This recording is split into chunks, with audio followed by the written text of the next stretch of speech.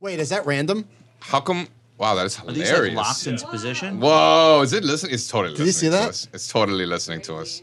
No. It's totally listening Duncan, to did us. you do that on purpose? Dude, I wish I could Daddy claim is that. listening, man. That's so scary. How's my height? How's my height?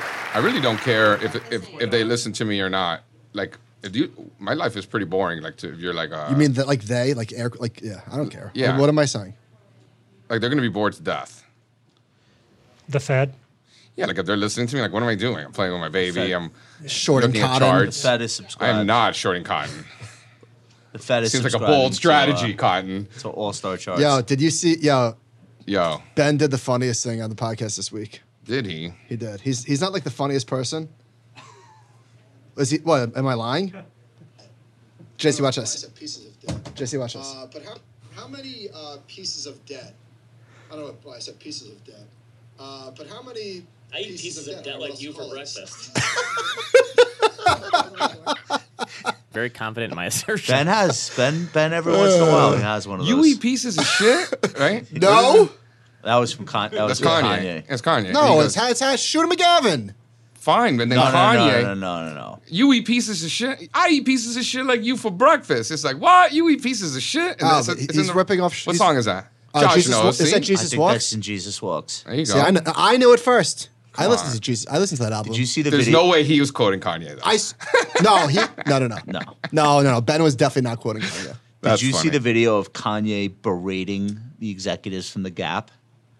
Did you see that on anywhere online this week? I don't think Yo, so. what are you doing? Are you doing Oh, is this business? one- Are you doing business right now? We're Fucking guys podcasting. multitasking. Are you doing business? Oh, now We you don't know have how the it, charts now, you yet. know how Okay. it, now you know how it feels. Now you know how it feels. No, I'm singularly I focused. saw you studying for your ACTs during the last podcast. Listen, there's Years ago, I walked into the New York Stock Exchange and I was walking around and I go to Jay Woods' booth and he's reading the Elliott Wave book, studying for a test. This was a long time with ago. the market open. In the middle of the day. Yeah. Yeah. Shout out Jay Woods. Shout out to Jay. There's this video. I think Kanye might have posted it. He's just like, I guess Gap stores stock is now like $8 and it looks like it's going to zero. And he's like yelling at a group of, it looks like Gap executives. my God. Yeah. What the fuck? Look at What it. happened? Look at this chart. That's only like the last year. The GPS? Yeah. What in the world? It's going in the wrong direction. Dude, Totally. Hey, what in the world? He makes unsellable clothing and tries to. no, but I've honestly. I have How Kanye have shoes. I like those are comfy. The shoes are great. Have I not seen this chart? Look at this. From 2020, straight up, straight down. Can I tell you what I think is going on? I think when he came up with the Yeezys, he was like listening to people, and so he worked with Adidas, and they've sold, I don't know, 1 trillion pairs of sneakers around the world. So he was like kind of listening to them, and they were able to interject and be like, "No, it's not practical if they fly, Mr. West." But he had so much success with that and became a multi-billionaire, and now he doesn't listen to anyone. So the Gap, it does not have the upper hand in the way that Adidas does. The Gap, basically, it's Kanye. If Kanye doesn't work out, the whole company's worthless. It was that big of a bet. Yeah, dude. It's like Dre and M. Yeah. Right? But so they gave him a ton of creative control because he's already made billions of dollars for Adidas. The problem is he's like reveling in like just this moment where he can say the craziest shit and people do it. So he's like, listen, I want to sell sweatshirts out of gigantic garbage bags, and I'm inspired by the homeless. And like, I mean, I'm not even making this shit up. I know. Is this plugged in? It's Hey, kinda- all right, nobody cares. Is this plugged in? Yo, more importantly, is Raheem Mostert? What do you mean nobody cares? I feel like people care. Is Raheem Mostert draftable in like the 7th round? I haven't the foggiest idea. But aren't you a Dolphins fan? Are we recording? Hold on. Are we recording? I don't know. Hold Who on. is recording? I've been- Are the Dolphins going to I be was- okay this year? The Dolphins are winning the Super Bowl. Oh, okay, forget Are you it. Forget- kidding forget me? it, forget I If you asked. want to come, Forget it's in I asked. Arizona, I think. Forget I asked. Did you really? Forget I It asked. says come, you can come with me. Forget I asked. It's on me. Duncan, this isn't charging. I know. Oh, it's plugged in? Okay. Do you need actual power? I need actual power. What did you think he was going to tell you? I mean, I just asked the question: is Raheem Mostert draftable? Because I drafted him last night in a later round. was a bit of a stretch, but it wasn't my team, so it Wait, doesn't matter. you do fantasy football? But No, it was for my nephew. It was for my nephew. He won't. Yeah, it was sure for my it is. nephew. No, I'm in a league. I've been in my fantasy football league for 22 straight years. I only do one. You know my friend Matt? Yeah. Okay. He's in a fantasy football league, and his team is called the Killer's Dip. The Killer's Dip. I don't get it. No, of course not. Once upon a time, like a million years ago, they had a draft, and a guy showed up and brought dip, and then that guy, I think, committed a crime or something. Like it might. Oh, I get it. Yeah, it's actually. You know, speaking of dip, dark. I had 2 good dips over the weekend, both from Trader Joe's. One, a caramelized onion dip, excellent. The other, a buffalo chicken Is dip. that the kind of dip you were talking about?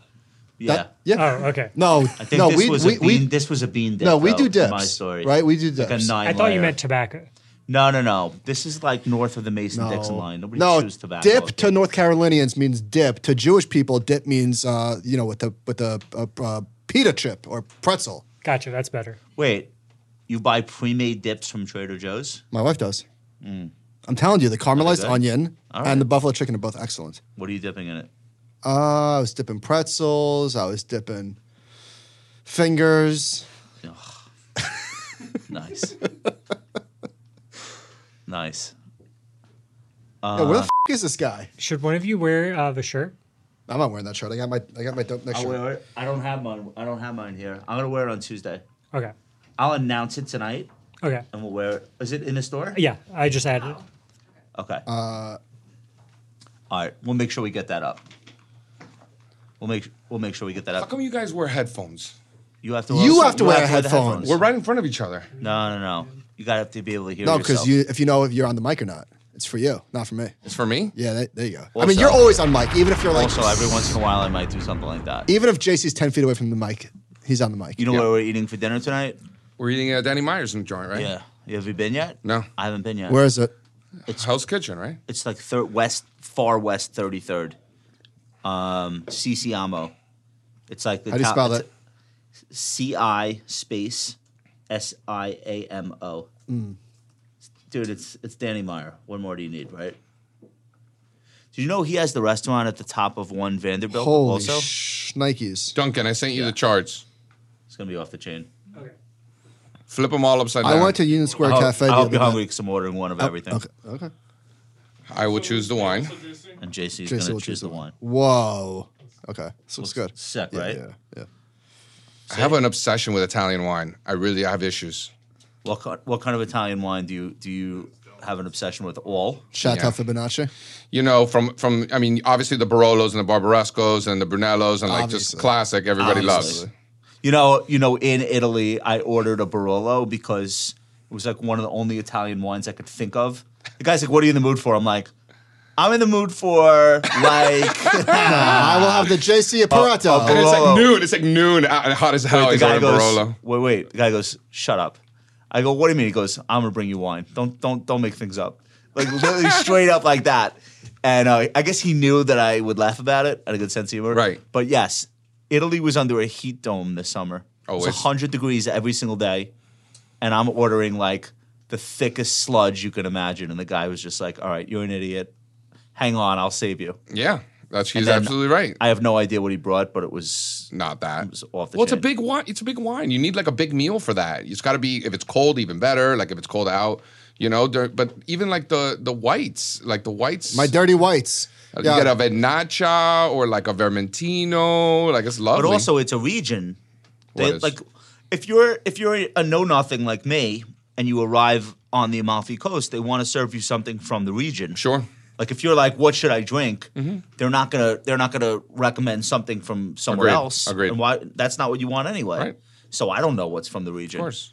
So how, you have a good time? Where'd you go? We did Sorrento, not Sorrento. We did Capri. Yeah, what's that? We did Amalfi, and we did like, click it. Positano. Yeah. I guess all that Amalfi Coast area. Yeah, we did like 2 nights in each. It was amazing. You went just you and Sprinkles? Yeah, John, I love that shirt. You're I welcome. want to go back. I'm ready. Oh, I have something for you before we even get started.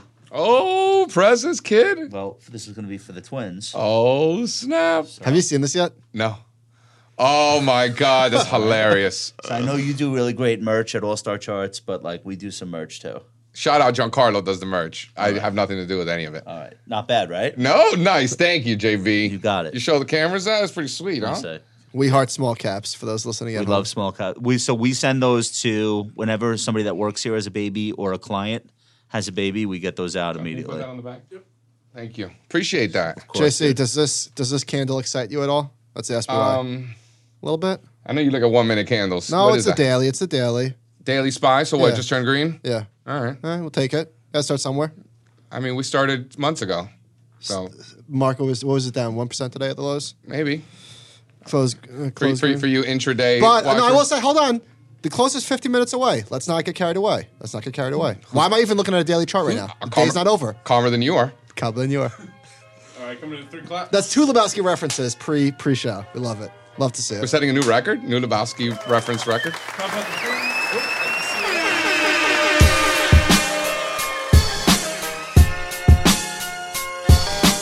Welcome to the Compound and Friends.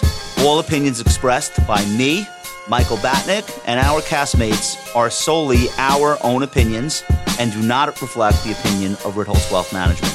This podcast is for informational purposes only and should not be relied upon for any investment decisions. Clients of Ritholtz Wealth Management may maintain positions in the securities discussed in this podcast. Duncan, this week, my little guy, or was it last week? Logan turned 3 years old. He got some checks, and I deposited them into his liftoff account. And you know what? I also sprinkled a little bit on top. I'm his dad, right? I got him a birthday present. You didn't take a cut. I did not. Ooh.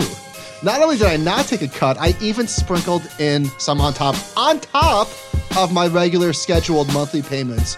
He'll thank me later. So if you want to invest alongside Logan, alongside Kobe, alongside myself, go to liftoffinvest.com. You can get access to one of our certified financial planners. If you've got questions, investment, planning, anything of the sort, we got you covered. Liftoffinvest.com. JC Peretz. JC Peretz in the house. Fan favorite. You know you're a fan favorite?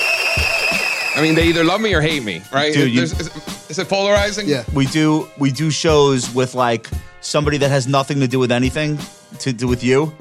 And in the comments, like, where's JC? No, people love you. They love you. All right. If anyone doesn't like you, has bad taste. Well, listen, I appreciate that. Thanks, guys. Shout out to the Ritholtz Wealth Management YouTube channel followers. Yeah, let me right? just show you this. I forgot to show you this. So I've got a Discord channel for my animal spirits guys. This dude, yesterday yells in JC voice, quote, "The charts are the charts." Yeah. People I'm love it. telling you, you have a following, and you have a following amongst our following, because I think what you do when you come here is you don't equivocate, you don't hedge. He You're does what he like, does. This is what I think, and I could change my mind, but right now this is what it is, and this is what it's based on. A lot of people have opinions, but can't tell you what they're based on, and then a lot of people have like a half opinion, and they don't want to really give you the full opinion because they don't want to be held to it. So I think you do a really good job at that. Well, thank you. I think that's an accurate description of why people love you. I mean, yeah, I guess. I mean, I tell it like it is. I mean, because you know why? Because I'm not going to tell you stories. Like, I'm not Mother Goose. Like, it's just a price. Like, we talks about only facts here, right? So, it's hard to argue with me if all I'm talking is factual, right? Am I wrong? It's hard to argue. Wait, hold on. It's hard to argue with Because me. I only say the truth. Because I It's only right. say no. Because all I have is facts. That's it. It's facts only. Am I wrong? Guy. No, you're actually not wrong. It would be very hard to argue with you because Right. those are the facts. Let me give you an intro. JC is the founder and CEO of AllStarCharts.com, which is a research platform dedicated to technical analysis across a spectrum of asset classes and geographies. How many charts do you look at on a weekly basis? 5,000. It's got to be, right? Yeah, 5,000. Because you're doing every commodity, every market, every factor within the markets. You're doing individual stocks. You're doing rates and it's Currencies. Intermarket. What aren't you looking What at? happens? Do you ever Whatever's not liquid, I don't look at. Do you ever get to a point where you're just like, all right, half of this shit is not worth my time, or is it like I don't know which half? When you start going through charts, and I mean, I could draw most of them for you at this point.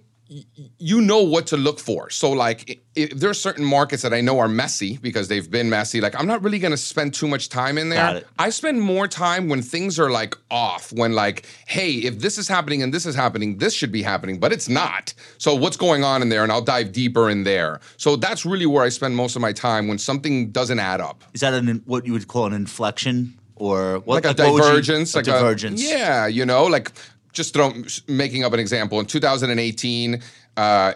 10-year yield hit 3%, broke out above 3%, but then the copper gold ratio was making lower highs. Regional banks were underperforming REITs. So in other words, the stock market and the commodities market were not confirming the bond market. So it was like something funky is going on here. As it turns out, the bond market was wrong. The commodities market and the stock market was right, and yields fell apart from there. So it's just like a classic example of the intermarket relationships not adding up, and that itself is the signal. So that will, when you're going through 5,000 charts, something like that will catch your eye, and then that'll force you to spend time on it. Then there's like a million charts that are in the middle of the range. Nothing's really going on with Another them. great example, this summer, this spring, everything's falling apart, everything's making new lows. Chinese internet bottomed in March. Chinese internet bottomed in March? Yeah. Really? That doesn't add up. Like, that doesn't make any sense at all. Like, if crypto's falling apart, growth stocks are falling apart, Kathy Wood's going to jail, like, all those things are happening. Why did Chinese internet bottom 6 months ago? Right. Like, that's just something that doesn't add up. There's something there. There's something funky there. I think that's part of the reason why I think that we are in a bottoming process. The worst is behind us, and the risk for investors is not being long enough. I think the weight of the evidence points to that. Okay. So you think June was the bottom? I do. So you're now a contrarian. Am I? Yeah. I think so, yeah. Most people think, Most people think there's a retest, at least. Well, I think it's mixed. I think it's there. We've already seen some retests, like in communications, for example, in social media. We've already seen those retests. Cruises. And then you're going to have some sectors of the market that don't retest. You're going to have some indexes that retest, some don't, and then you're going to have some that come nowhere near it. And those will be areas that we are focused on showing relative strength. Things like utilities, things like energy, obviously. The areas that stay as far away from those lows as possible. Those might not be the best trades off the lows, but those are like the highest probability intermediate term trades? Well, you get the rotation, right? So off the lows, the worst, most beat up stuff is going to bounce the most. It's going to go up 20%. So the average stock in the NASDAQ bounced over 40%. The average stock in the NASDAQ. But they were the ones hit the hardest. They were down 70. Right. Yeah, so did energy bounce that much? Of course not. Right. It didn't have that much to bounce. Right. Got it. Okay. All right. So You know what I think might have bottomed? Not that anybody cares, but Snap. They had 20% layoffs yesterday. You showed me the news today. Yeah. Stock's up 7% today. Well, I'll tell you something else, and it's Wow, bigger than Wall Street likes layoffs. Hold on, let me tell you something. It's bigger than Snap. It's the fact that Snap, social media as an industry group index, SOCL, communications as the worst sector of last year, the worst one this year, just the worst of the worst. Have you noticed that none of them are making new lows? None of them. So to quote, shout out Luis Yamada, JC, they have to stop going down before they can start going up. It's true. That's true. That's a fact. Facts That's only. A fact. Shout out Luis Yamada. What's in that? In Big Lebowski. What's in that sector? It's Facebook, Netflix. Oh, wait, look at Meta. You think this bottom holds? Because that Google's in Does communications. this bottom hold on Facebook? We have a risk reversal on Facebook, actually, so we are betting very aggressively that it is. So I said to Josh the other day, I said, this is a classic JC. If it does break down on a failed basis. Well, we're already in. So we're betting that it does hold the lows. We actually sold puts naked, took that money, bought out of the money calls, going out to, I think, October. Check my... Sean is, helps us with the execution on the strikes and whatnot. If Facebook does hold, that's like I feel like that's an important stock. But it's right there, though. It's right on the edge. It's bigger than... You're not thinking fourth dimensionally. Of course right? not. Back to the Future, right? You like that? It's that these are the worst ones, Yeah. right? That And they're stock's been not cut in making half new already. lows. These are the worst What if I names. said not yet? Fine. Yeah. So if the world is coming to an end, Kathy Wood's going to jail. Why do we, hold on. Whoa. What are we accusing Kathy Wood of? No one's accusing her of anything, but like the All right, stop. Let's use a different. No, let's hold use on. a different The metaphor. perma bear. Metaphorically. It's just a philosophy of perma bears who think the world's going to come to an end. That's like part of their theory. That's childish. No, I know, understand. Yeah. So I don't mean to pick on Kathy. I think the opposite. In fact, we're buying these stocks, right? So if the culprits are the ARK stocks, the Cathie Wood stocks. Those are the culprits. Those are the ones that peaked in February of last year, right? Those are the first ones that started going down. Chinese internet, the growth stocks, biotech, small cap growth, all of those peaked. Remember, everybody had a SPAC, right? That's February of 2021. So if those stocks, if the market's going to roll over, S&P 500 is going to crash, the world's coming to an end, and all of those things that you hear, if that's going to happen, those are going to be the first ones to break down and make new lows. Like, So, those are financials of 07. ARK right? just started buying NVIDIA, and of course, NVIDIA is down a quick 20% immediately. They're not all moving the same though. DocuSign and Zoom did in fact make new lows, like just today. But a lot of them aren't. Square, for example, No, but NVIDIA, AMD were dragging the SOX down. I think the SOX is going to violate the June low. Semis look I terrible. think semis are like extremely important to tech and to the Qs. Yeah, but if interest rates are going up, semis are going to suck. Okay, so And that tech. so that group making a new low below the June low is only relevant to that group. New lows and new relative lows. So it's not just Relative to what? Relative to the overall market. So Yeah. you have semiconductors underperforming, making new lows. That makes perfect sense in a rising rate environment. That's if that so we wasn't could lose- happening, that would be odd. So we could have those stocks in a downtrend. Nvidia is a $400 billion market cap. Intel's $120. We could have AMD's pretty big, not that big, but we can have those stocks crashing through the June lows and still be intact on the NASDAQ overall. No, I don't think so. I think if those are tough. all collapsing and completing tops, it's going to make it tough. But I think they can continue to underperform. I mean, remember 2004, 05, 06? The market did great. Tech stocks were an afterthought. Interest rates were going up. We're in that kind of environment, I think. So I want to get to your charts right off the bat because this is like one of my favorite things that we do here, and I always learn so much. Do you have a particular order? Are these all set up, or Take him. Let's just go. let's just f***ing go? Yeah, think? yeah. I say let's f***ing go. All right, I like it. I like it. Very confident in my assertion. Thank you, Ben. Okay, Oh, is Ben here? no. Oh, you pressed the button? I'm like, Yeah. wait, what? Let's start from the All beginning. right, let's go. This is the NASDAQ composite, and what average This drawdown of bullshit that. again. This is Next the average drawdown Why do you on the hate Nasdaq. next Why do you chart. hate this chart, Why do you hate Michael? this chart? This is JC's obsessed with February 21. Keep going. Keep going. I wouldn't say I'm obsessed with it. He literally is he's leading with this chart. Well, He told you the market peaked in February 2021. Well, You were not ready to hear that at you the were time. right. This is like a year ago or more. He's going to show you this chart in 10 years. This is gonna be an arrow. February of 2021. Oh, my God. JC's going to show you this chart every year. All right, what are All we right, looking at? so the average stock on the Nasdaq fell 43%. Next chart. no, hold on. No, wait. Fine. That was a good chart. Oh, wow. This is Ritholtzy, right? Isn't this Ritholtzy? Yes. We like it. Yeah. We like see? the chart. See, I know my audience. So this is we got to describe for people that aren't looking at this. This is the S&P 500 with the 10-month exponential. Why do you moving use average. the EMA instead of the SMA? It's a little quicker. Okay. But the SMA is going to give you pretty much the same signals. Yeah. And it's a little more efficient when you look at the annualized returns and the volatility. The EMA is going to be a little better because it's a little quicker. So it doesn't make that big of a deal, but yeah. What are you telling us here? Well, I mean, this is the oldest trend following strategy ever. Yeah. Right? Like, I think it's hilarious that I get I'm gonna shut this down.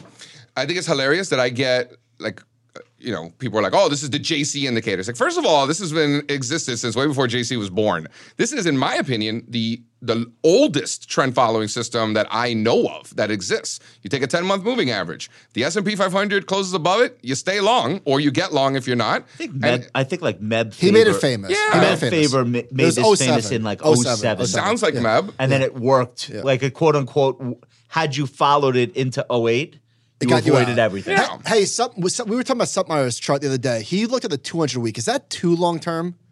I mean, it is for me. Yeah. Like, how many years is that? 4 years? it's- a lot. I mean, it's like a 4-year cycle. It's not. I get it. He's like he used this to say we're in a cyclical bull within a secular bear, and then used the 200 week. Yeah. We're above the 200 week. But below the 10 month. All right. So what does this tell you, JC? Well, listen, I don't necessarily follow this to a T. I don't have a specific part of my portfolio that follows this. It's more of just like one more input. And then in April, we closed below the 10-month exponential moving average. So, in case you hadn't heard, we're not in a bull market. We're not in an uptrend, whatever it is. And that still hasn't changed. So it's not like my life's going to change and I'm going to flip the book long if we close above the moving average. Like, that's not how I roll. It's just one of 5,000 charts and Can I inputs just that say one look thing at. for you? So you think the lowest, you happen to think the lowest, and however, I know that if you're wrong, you will change your mind. If the evidence shows that you're wrong, you will change your mind. Obviously. Obviously. I ask you a different No, question. but that's not obvious because a lot of people don't. Oh, that's their problem. So this is an exponential moving average, which means it's giving more weight to the more recent months. Yes. Yeah. Is it true that there's less likely to be a flattened 200-day moving average using the EMA versus the SMA? I don't know. I haven't done that math. It's not going to change that much. Hey, you know how I know Because we're with an SMA, though, you could have no trend. You could have a flat, but with the EMA, if you're overweighting more recent months, it's not that different. It wouldn't be that different? The not bottom different. line is this: if you're going to use But- use a moving average, a daily moving average, it should be an anchored VWAP, not a simple moving so average. now we're negatively sloped in addition to being below, because the above below game could get really stupid in a flat market. Yeah. Like, this month we're bullish, next month we're bearish because it's below. But below a falling 200-day It's not where you wanna be. EMA, to me, is more noteworthy. To What do me, you- all what do you this think? this just points to that if we believe that we are in a bottoming process, and I do believe that, this is part of that process. Exactly what you were pointing out. Hey, JC, I know we're not in a bull market. I was looking this morning. There are 80 stocks that are 20% below their 200-day moving average in the S&P 500. There are only 6 stocks that are 20% above their 200-day moving average. And it's Yeah. like the most boring names in the world. Yeah. And Occidental. Yeah, I mean, listen, 200 days, it's not perfect, obviously. There's 252 Well, whatever, days. nothing is. You Yeah, just- nothing is. But it gives you a pretty good idea as to what, because if you're above a 200-day moving average, It's easier to make money on You're the long probably side. not in a downtrend, right? It's probably easier Yeah, to make that's money. it. Exactly right. And if you're above a rising 200-day moving average, you're probably not in a downtrend. It's, right? So, it just goes both ways. And that's sort of how I think about it. Yesterday was the 100th day for the market below the 200-day, which is a longer stretch than anything other than the financial crisis. Yeah. So this is a way longer period of time below than COVID lockdowns. Anything. Well, Really, that was a quick one. We're even the trade war. we're 18 months into this one. Right. Okay. But No, we're I'm- not. Yes. No, but we're not 18. are. But I'm saying the S&P being in a downtrend for more than 100 days in and of itself, to me, is notable because that's enough time for psychology to shift. Josh, when did the S&P 500 peak? I know JC's not an S&P guy. Most stocks peaked in February of Next chart. 2021. By the time Next the chart. S&P 500 peaked, almost all of the components had true, already true. peaked. Peak Thanksgiving. But anyway, that to me No, is peaked in January. That to me is notable. What before we move to this Wait, next chart, what's notable? just the length of time Yeah, it's been a to be minute. spending beneath the 200-day is enough time for people's attitudes to and now the V-shaped thing, nobody's even looking for it anymore, which probably means we're going to have one. But Yeah, and again, to your point, I think it's even longer than that, right? Dude, So while you're right. yeah, there are people that own stocks that have been going down Dude, for the V 18 is months. over. Right. The V is invalidated. It doesn't matter if you go to new highs. The V is over. Yeah, even if you It go doesn't matter. right to new highs right now, it wouldn't matter. Okay. What are we looking at? Oh, this is good. So we had 37 consecutive weeks where there were more stocks making new lows than new highs, and in bull markets, you see the exact opposite of that. Again, the longest period since the Right. GFC. This is a great chart. So I like your style. We turned blue, and I love actually these sailboat charts. This is great. we had shout out Willie Delwich I and, like and that Grant. he made it Nick's colors. We appreciate This is that. very good. Yep. All right, so this is consecutive weeks with the New York Stock Exchange and NASDAQ. Where there's more new New lows. highs or new lows. More And- new lows and new highs. So we had 37 straight weeks, of more lows than highs. Yeah, I mean, Hey, wait a minute. Is that blue right there? right? We turned slightly blue for 2 weeks, and then turned back down. so, yesterday, but last stupid week. question. Like obviously, if the last example you could find of this is 09, and we're almost getting to that length of time. Well, we stopped. Their streak This was blue. over. Yeah, we got Yeah, we we got, got two blue weeks, and then we rolled over again. That's called a winning streak. well, so no, because look, you have these back to back. You got a little bit of blue in when the hell even? yeah, was but we that? could start a new streak That was, part of the potentially. bottom. And if we do start a new streak, then I don't it's wanna probably hear going to about be a that. pretty bad I don't wanna hear scenario. about I don't that. think that's what's going to happen. Yeah. Next chart. I think we've had enough. Yeah.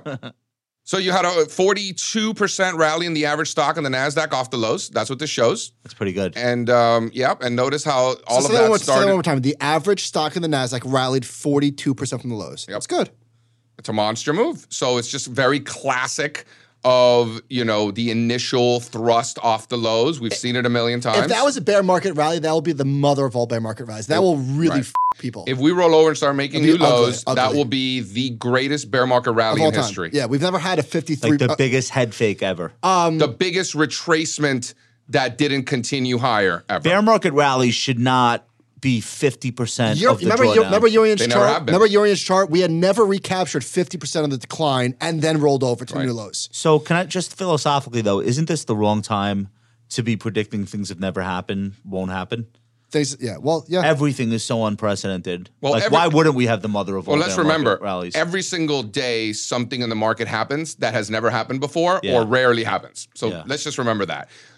But what we want to do as investors is we want to weigh all of the evidence. It's not the 10-month moving average. It's not this. It's not Urian Timmer's awesome, by the way. It's all of it. It's weighing all of the evidence and trying to put the probabilities in your favor. Yeah. It's not about being right or wrong. It's like, okay, if this, and this all point to that, and all we got on this side is that and this, like, which side do you want to Well, take? that's the art form of this, is knowing how to weight each piece of evidence. Right. I eat pieces of evidence for breakfast. Next chart. All right. So, okay, we've got the setup. We've got some of the most. Describe to the audience what we're looking at. Hold on one second. Let me paint the picture. We're coming off some of the worst sentiment in history. True. Ever. Individual and retail and professional. Some of the worst sentiment in history, right? We talked about the drawdown since February of 21. If you recall, everyone had a SPAC. Remember, Michael? Right? So, great. Are we stretched? Do I think the risk is to the upside in stock? Yes.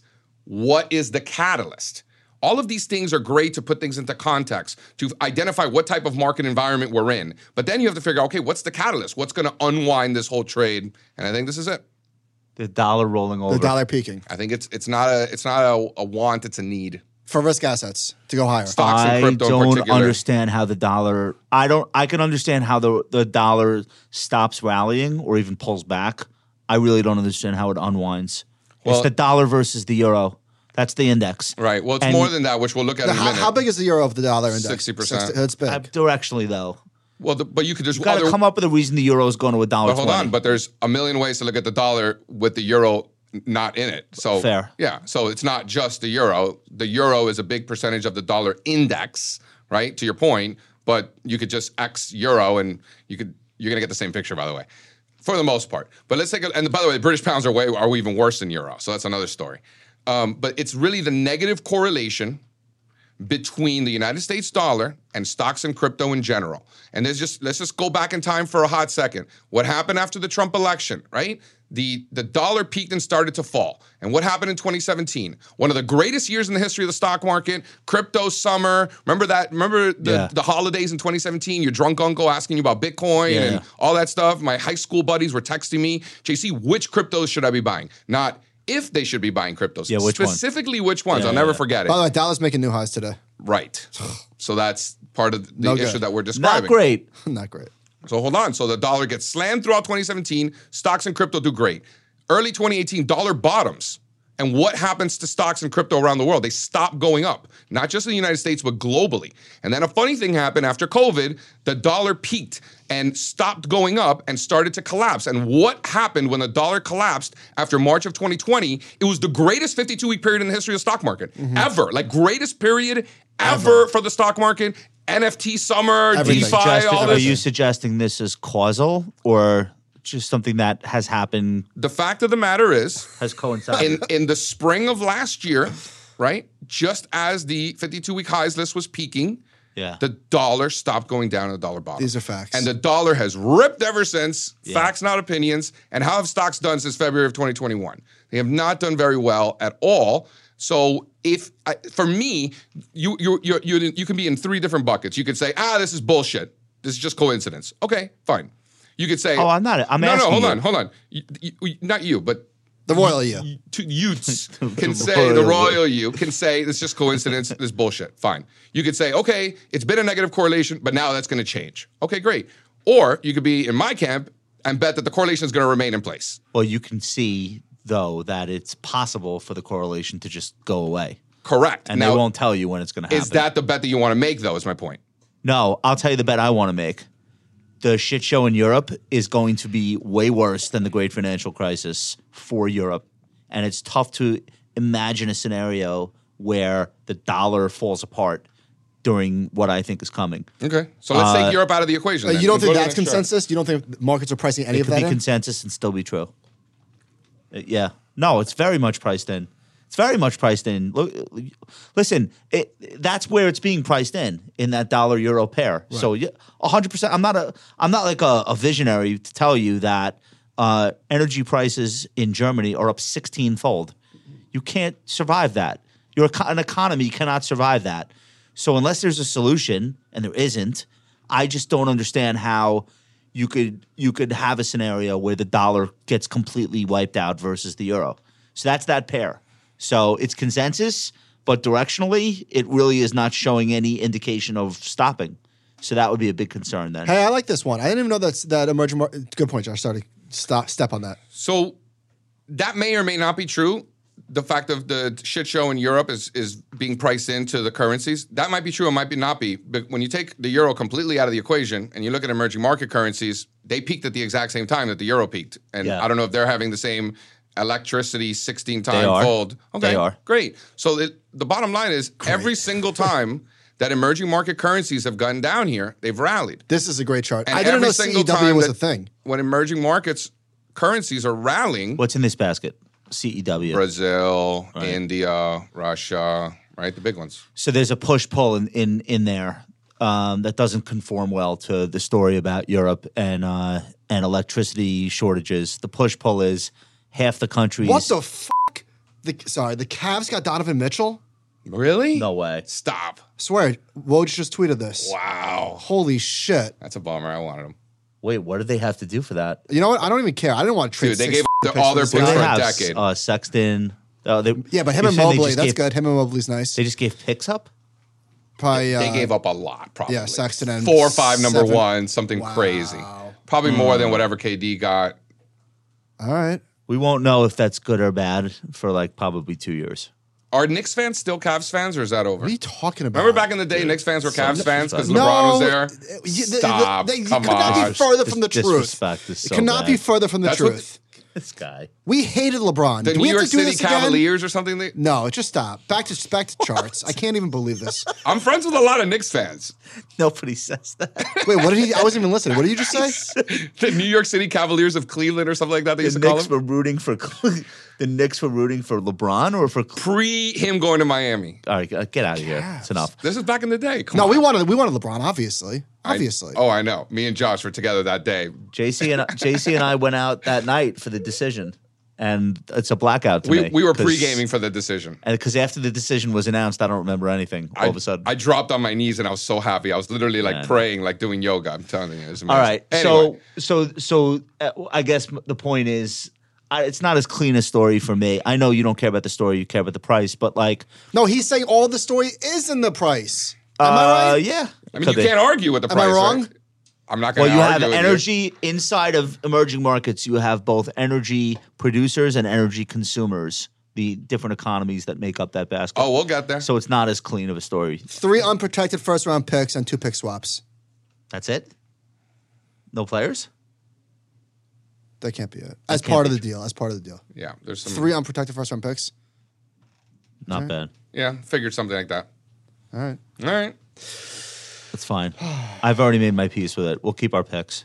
Next year will be a good draft. The year after will be a good draft. Right. Yeah, but we're like in no man's land. We'll miss the playoffs. We but, won't have a good draft pick. We're like middle of the know, pack. dude, I know. We're like the 10th best team, 11th best team. It's we like the suck. worst. It's like literally the worst. We We're suck. not even good at sucking. We're not even. Yeah, we're gonna make the play-in tournament. We suck. We're gonna be on the bubble. We suck again. You know, Major League 2.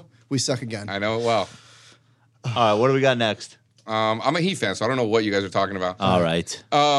So this is really a really interesting one. I actually texted it to you guys the other day. We Josh was used like, it. I like. Oh, did we you? used it. Yeah, we yeah. like this. This is great. So I mean, I've studied these markets a million times. Like I said, I could probably draw them for you. You had the greatest 52-week period in the history of the stock market off of the 2020 So that's lows. March 2020 through February 21. Yeah. Okay. Biggest ripper ever. And You now know, year 2 is on this show Yeah. here, we talked about like year 2s were messy. Remember we talked about all that? that's exactly what happened. Well, talk about a hot mess that we've been in for quite some time. So is this this is like a you're getting this from like a composite of This is the current market. this is the current, but I'm saying like that's a pattern that We'll look at it now. Yeah, Okay. 100%. So that's this year. So the question is, year 3, as we're going to look at now, historically does well after that year 2 digestion. I think Michael, when we actually were talking about year 2s, Michael was like, that makes sense to me. You have a big move and then it consolidates. Like that makes logical sense. Tons of sense. Right? So if you want to go to when the next does year chart, 3 like when does the meter start for year 3? Right, it's a good question. Like it's not like an exact date. It's not exactly not. 52 weeks. It's kind of like a range. Watch, as you'll see now. Go to the next chart, and this shows a bunch. So you can go back to the early 20s, right before all the Roaring 20s started. Go back to the early 30s. Go back to 1982 when JC was born. Same exact thing. Strength off the first initial thrust. Consolidation in year 2, and then in year 3 we really get going. Saw the same thing after the tech bubble. Saw the same thing in 09. Saw the same thing, and we're seeing In some of those very similar. in some of those years though, the consolidation gets uglier than in others. Sure. Yeah. Right. This one looks maybe like the early 80s, right? Maybe it looks like the early 20s. The one in 03 through 05 like looked stronger. The one in 2009 maybe looks stronger. But they all kind of have their own sort of symmetry, don't they? You've probably looked at this, but I'm just curious. What does the leadership change look like between year 1 and year 3? I think that you're going to get, you need rotation by definition. So I think off of the lows, you're going to get the bounce from the biggest losers, right? Which and we then saw. and then the rotation comes in where the ones that were previously showing relative strength, they kick back into gear, right? They were doing fine, they just weren't outperforming like the ones off the lows. This is and a they sick kick into chart. high This gear. is great. This is great stuff. This is a really right. This is like a really great teaching tool for people that haven't experienced these markets, but just for them to like feel better about what's going on. We're now. looking at 6 different charts of the Dow showing year 1 of the bull market, year 2, then boom, 3 the breakout. I like it. Yeah, I like this a lot. It's not going to work this time, but I like it. Yeah, zero chance it happens this time, right? But that's not really the point, right? I know. This is one of those charts that helps put everything into context, Yeah. right? And you can put the next one, and then we'll dive into, we talked about the catalyst. Without the dollar falling, like I said, I don't think it's possible. So this is the S&P 500 4-year election cycle. Terranova was on the show 2 weeks ago. He's really into this also. Yeah. So he had the stats. You have the charts. Yep. So this will, generally speaking, we'll include the every year since 1950. We'll include all of the 4-year cycles. So last year it was all of the post-election years. This year it's all the midterm years. Next year will be the pre-election years. And when you look at the 4-year cycle, and this also includes the decennial cycle. So when you include the 4-year cycle, the time to be buying is in the summer of the midterm years, Which is now. which is this summer. By the way, the midterm, it does make a lot of sense just intuitively that the midterm cycle stinks. But also that there's this liftoff with the finality of the election, or we used to have final results with elections. God knows what the hell goes on this time. Right. But it makes sense that since 1950, the 3rd year in the election cycle is the best because the guy in the White House has another couple of years of runway, but odds are whatever happened in the midterms went against him. So you have a little bit of that gridlock and as a result, less policy uncertainty. And like, I'm sure there's other things that go into it in every cycle that we could pick out, but just in broad strokes, even if you don't like who won the election, you probably do like the fact that it's over and done with. Yeah. And you're not thinking about it every day. I could see that. Like that, like this is one of those composites where this is, 70 years of history? Mm-hmm. And then it also aligns really well with just what we know about human nature. Yeah. Even if you hate the outcome, you like the certainty better than the uncertainty. So I mean, just even, the 4-year cycle, most certainly, but even throughout the year. I mean, what do we do throughout the year? In different times of the year, we dress differently. We go to different places. We hang out with different people throughout different times of the year. Right. If you think that those changes in your life, those major changes in your life throughout the year don't impact your decision-making in the stock market, I think it's foolish. that's a really good point. The thing is, though, that not everybody's experiencing the same thing at the same time. Well, right. So it's an average. It's a mean, right? It's sort of like a general theme. So you're right. Didn't somebody do, Mike, didn't somebody do a thing about the rain and up days in the market or down days. Do you remember that? I remember like butter in Bangladesh. No, that's obviously the nonsense thing. But somebody did something like that. Um, I gotta find that. But yeah, yes, that's the kind of thing that does make intuitive sense to me. Where are we going next? All right, so now, okay, fine, great.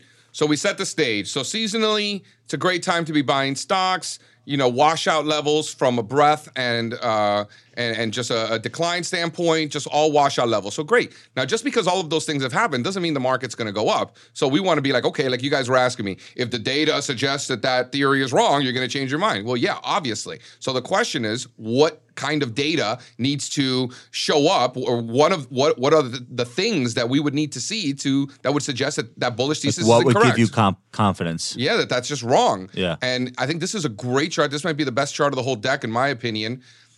You're looking at the financials retesting the peak from the great financial crisis highs. So in other words, last time we were here, Bear Stearns still existed. Lehman Brothers still existed. Merrill Lynch. This was the high in financials before the great financial crisis. And we're back there. Arguably, one of the most important prices of all time was the pre-great financial crisis high in financials. Am I wrong? Can I pause you?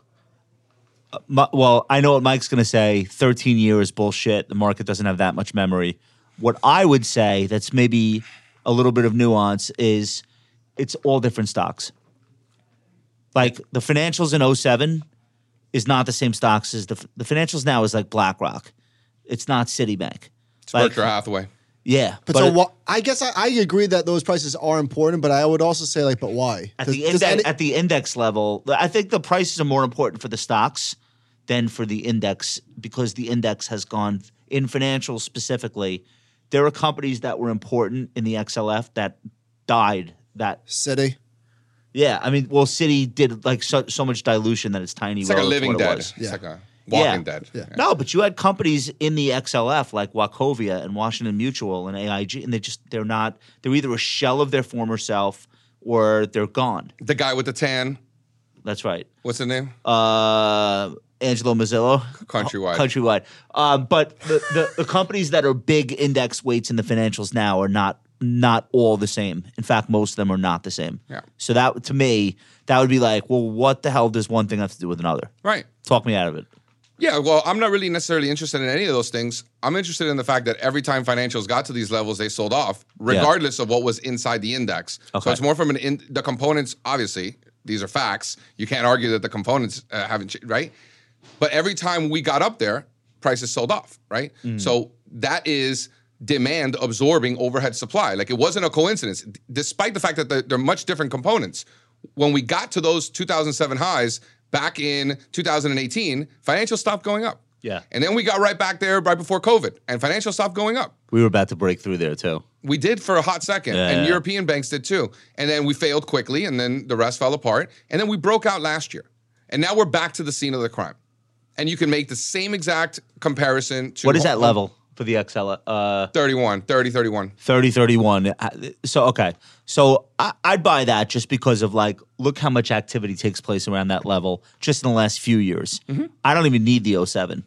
So, I see it even recently. Yeah. But you're saying, like, that this level takes on an even added layer of importance because of historically. Okay. No question. I'd buy that. Why are you showing it to me with the Home Construction Index Fund right below it, the ITB? Because it looks exactly the same. Yep. Number one. Number two, isn't it hilarious that the Home Construction Index Fund peaked the month it launched in 2006? Yes. Very well timed. Hilarious. So anyway, so we got back there in 2018, just like financials did. Oh, that's Inception for the ITB? Yeah. Mike, you see this? Yeah, it launched right before the peak. Yep. And by the way, the other one did too. XHB launched within like 2 weeks of this one. It also obviously peaked at the same time. So anyway, pre-COVID highs, same exact level. We broke out of there last year. And here we are retesting the peak in the indexes of home construction before housing completely fell apart. Equally as important, I would argue, as financials in that cycle, right? Okay. So do these two things typically do the same thing?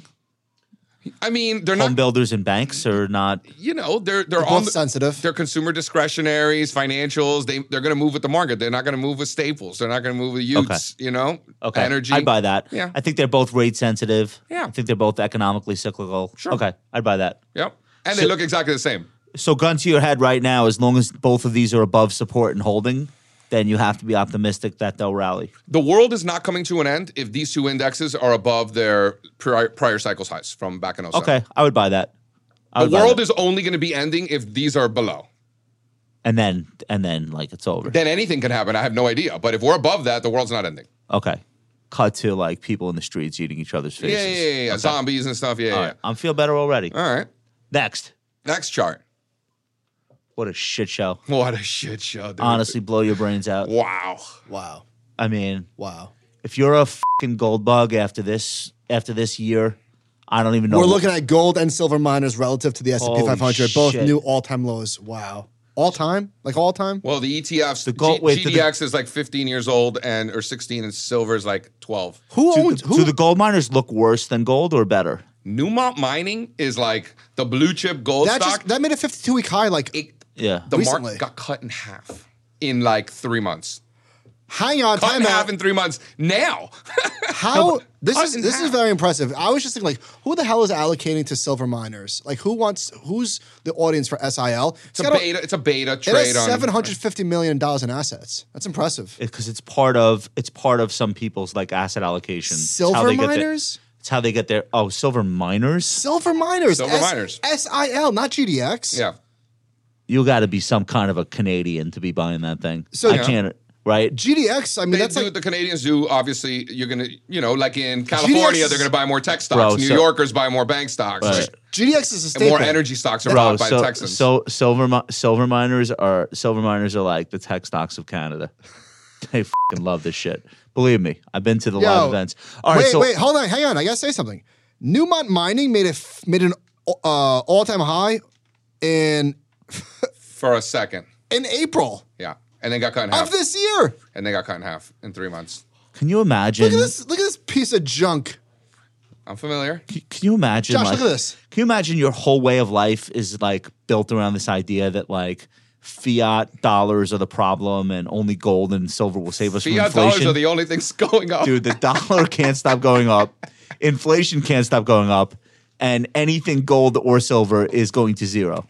It's really impressive how wrong you could be. No, it's interesting. These aren't even like really directionally. Newmont and Gold and GLD look nothing alike. I wouldn't say they look nothing alike. Newmont's I great. would. Newmont's great. You got a commodity that's falling, plus all the costs of running a public company, and labor disputes What in, can go in wrong? foreign lands. What can go wrong? What's not to love? By the way, so with that being said, I know we've just completely abused the entire gold bug community. No, it's great. No, fine. Yeah, I don't give a shit. it's working. Yeah.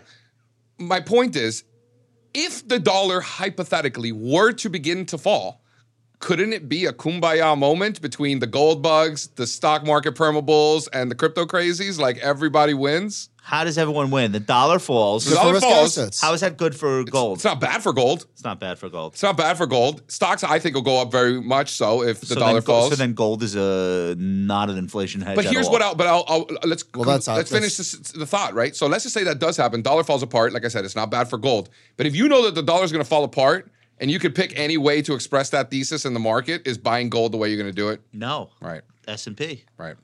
Like Qs, you've whatever. shown us Right. very clearly. Emerging That's how market, I look at it. CEW. So we could be in a scenario where like us abusing the gold miners right now, like that is the bottom. That might just be the case. But I think in that environment, stocks are outperforming. Is there any if you were to pull By back the way, this chart? we're not abusing the gold miners. No. The abusing the them. market is. They're masochists. They're Reality masochists. is it's not Yeah, us. They're nihilists. At new all-time lows. That's My three. point is, dude, 3. Man, I think we're at like 6. let's get this off the screen before it infects everything. Okay, this is fascinating to me.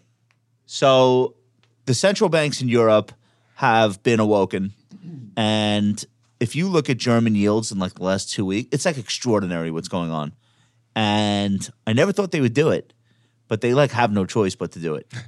I remember joking a couple of years ago or last year that German yields had resistance at 0. Yeah. Remember that? How Yeah. funny that was? Yeah. Well, Not anymore. Not anymore. All right, Now so- the support at 1. Walk us through what's going on here. These are 10-year yields for Germany, United Kingdom, Canada, and Australia, and everything's headed higher. Well, I mean, these are pretty important countries, I'd argue. And, I get asked a lot about, JC, where do you think the U.S. 10-year yield is going to go as we push up against the 2018 highs, because the U.S. 10-year yield is below that. And I say, okay, well, let's look around the world, see what's happening out there. And they're all above the 2018 highs. Oh, yeah. Yeah, meaningfully. Yeah. And they're not playing games. So if global markets are any kind of indicators to what's going to happen here in the States, it's hard for me to bet against rising rates. And then what does that mean? JC, I don't trade bonds. I'm never going to trade a German Bund. Great, fine, don't. That's information, because if interest rates are rising, what types of stocks do well in an environment that interest rates are rising? Is it growth stocks? Is it tech stocks? No. Is it semiconductors? No. It's cyclicals, right? And- It's the value-oriented area. So I think for stock market investors, these charts are very The important. 2-year is at a 15-year high. Next chart, John. Boom. This is the chart of charts. Look at this Frankenstein chart on the 2-year. What is this? All of these really. The 2-year yield What is Frankenstein? This is not normal. you have inversions across the curve. No, just forget. What I'm are you not talking even talking about? about the curve. Look at the 2-year. Look at that. The 2-year yield is 3.42. The fucking 30-year is 3.22. That's like as inverted as inversion goes. That is remarkable. And there are a lot of purists waiting for the 10s in 3 month. And that's like the real thing. That's like They already rolled. They were the last ones holding up, but they Right. already rolled a while ago. right. So that's like the Cam Harvey. That's like the real research. I think it's like 9 out of 9 times The when that 6 month. inverts. The it's 6 a month wrap. is 338. So the Oh, 6 yeah. month is well above the long term yields as well. The yield curve's inverted. We know that. It's not anything new. It's been since April. Yeah. But now it's severe. Yeah, great. More highs for yields today. Great. What does that mean? That we're going to go into a bear market? Great. We've been in one. But stocks are going out of the highs. Going out of the highs. I don't think it's a bear market signal. I think it's an economic signal. It's more, and it's not even a signal. So a lot of people would argue it's actually causative. Just like just thinking rationally, if you're a bank, No, you're right. What you just said. Causally. Yeah. It's, right. It's more than a signal. Why would you lend money out on a 5-year term if you're being paid more to not lend it out, or you're being paid more in 1 year on the interest? Like, of course, that would stop you in your tracks. No, but they're from making not. loans. They're not the U.S. government. They've got spreads. Right. No, Josh is right. You make a good point, but for me, it's less about the why. I know, I always say why. I don't really know why. I don't really care. Maybe I'm not smart enough. For me, it's just very simple. The bottom line is when we've seen the yield curve inverted in the past, ultimately maybe we get a recession or not. But it's at that point, the market's already been under pressure for a while, right? We've already seen some of that. So Is that true? Yeah. Because didn't we have a yield curve inversion in 2019 at record highs for the S&P? We had it in 19. it was in August of 19, I think we got Okay, it. but 2019, the stock market went up 30%. Right, so it was a little bit leading in that case. Yeah, sure. Now, you had COVID start a few months later, Yeah. which I don't think anybody was expecting, including the yield curve. That might just be one of those curiosities of history. Well, like- I remember being at a conference and being asked by a journalist, like on video, like, what do you think about the yield curve inverting? And I was like, well, we didn't just wake up this morning and the yield curve was inverting. You could see it, like, flattening took for all year. Like, it just happened that it inverted this morning, but like, it's, you could see it. It's like it's been in the works. Yeah. That's true. But the stock market was not under pressure during that inversion. No, it was not. It was Stock still market was strong. on fire. Because the dollar was weakening. But the 10s minus the 2s haven't been this inverted since 2000. Yeah, I mean, look, the longer of a period of time they stay inverted, the more obvious it is that it's like not Look how deep it is. Yeah. It's deep. It's deep. It's like an untenable, like it can't continue that. Forget about the depth of it. It can't continue that way. Unsustainable. Unsustainable. So what do you take away from this? I think that when you look at the rest of the world, you look at Canada, Aussie, right? They're all above their 2018 highs. So, like, if you're asking me what I think about the bond market, where I think rates are going to go, I think we'll follow. I'd be hard pressed to say not higher. What's the 2018 year high for the 10-year? Is it 3.5? 3 and change. Yeah, 310. All right, so for all intents right and here. purposes, we're there. So you think, Yeah. but you think 320 you maybe think- something? You think rates peak? 325, I think it was actually. Rates peak, dollar rolls over, risk assets rally. It's not so. The stock market just wants the bond market to not go crazy. Which right? it is. Which it has been, right? Of course, right? And that's a problem. So as long as the bond market's not crashing, I think it's fine for stocks. It's as long as there's not crazy volatility in the bond market. Because we're talking about a $120 trillion market. If it's having a heart attack, it's going to infiltrate other asset classes. And more importantly, I know you don't care about this, but it affects like people's real lives, mortgage rates, everything. Well, this is the main point to me. The charts of the bonds are the symptoms. The cause is there's no such thing as sustainable high inflation. Like you could have like stable low inflation, which is I would argue is the environment that we were in for 10 years. Yeah. So you have low inflation and it's stable. And in that environment, like there's business continuity, you can plan projects, you can make investments, you can hire people, you can price goods for sale, you can like conduct business. There's nothing more important for confidence than stable prices. Inflation above 5% is not stable.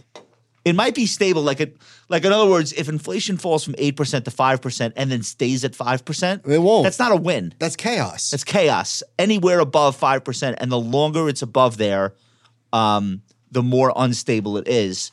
And you could make the same argument for deflation. There's no such thing as stable deflation.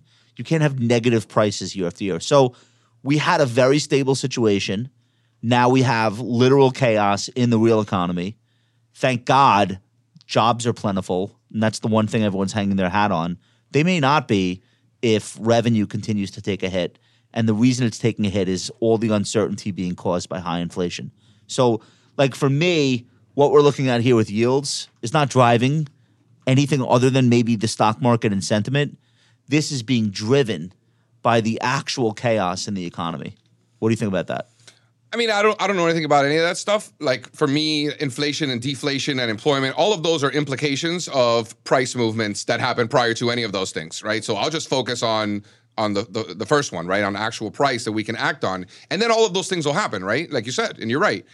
But I'm focused on price. And in this particular instance, as a stock market investor, right? I'm not trading these credit spreads. I'm not trading the yield curve, right? I'm not an institution. So, he talks about how this affects people's lives, 30-year mortgages. All that's great and everything. But again, those are the implications. I'm not really interested in that. I'm interested in what the institutions that are driving these prices are actually doing. And if the bond market is crashing and rates are ripping, and literally the bond market is crashing, that's going to impact the stock market because they have positions over there that need to unwind because they're getting smoked in the bond market. By the way, same thing when the bond market's limit up. If the bond market's limit up and rates are crashing, that's also impacting the stock market. So it's more like a lack of volatility is what's going to be good for the stock market. Rates can go up. They just need to go up slowly. Yeah. Right. What's going on right now around the world is insane. The market is now closed, boys, and the Qs went positive on the day. We'll take it. Qs are positive, S&P up 30 basis points after being down 1% earlier. Hey, you got to start somewhere. September 1st, right? High or low, high or low, let's high or go. low. Starting off the new month strong. High or low. Let's go. We're only down 2,000 Dow points in 2 weeks. All right, what do we got next? We have these are the Pieces of shit. These are the gold miners for boomers, right? so Oh my God, that's so great. Yeah. Verizon, AT&T. Yeah. Well, they used to be prized for their dividends, and then they started doing web content, I guess. I don't know what's going on. I wonder what happened to their shareholder base. They've got to be blown out, right? T-Mobile is kicking their ass. Hold on, slow down. We're getting there. We're getting there. Hold on. I haven't seen your charts yet. All right. You know what's coming. Like you've done this a couple times already. I like it. Yeah. I like it. We hung on too long. Go ahead. Hold on. Verizon and AT&T. Just look at those charts. No man's land. Mess. Horrible. They both pay. This is 25 years of flat stock prices. Granted, they pay 6% dividends. Yeah. So this is price only. Yeah. Okay. They pay 6% dividends each. Well, they better. Hold on. Go to the next one because T-Mobile doesn't pay any dividends. Bang. T-Mobile's up 800% in 7 years. Am I reading this since right? they merged with Metro PCS. Sprint. Yeah. Sprint came later. Oh, okay, got it. Right. So they have been very aggressive on pricing and not worrying about paying a dividend. I'm not going to get all fundamental, obviously, but my understanding is they got all the prepaid plans. So I guess like all the drug dealers and stuff. Yes. Yeah. That's a good market to have. This is remarkable. Isn't it? This is total return, by the way. So AT&T is up, this is back to 14. AT&T is up 6%. T-Mobile is up 773%. That's incredible. May of 2013. the guy John Legere, who like orchestrated this, the guy who's always wearing pink, the CEO. Okay. No, he's the man though. I'm sure. Yeah. He's the man. I once saw How do you him- know he's always wearing pink? That's his shtick. He wears the magenta, the brand color Oh of wow! every public appearance. Oh wow, that's hilarious. And honestly, this is a true story. I was at the Polo Bar, on Fifth. Where is that? 57th Street, the Ralph Lauren place. I went once with you. I don't. Yeah, remember.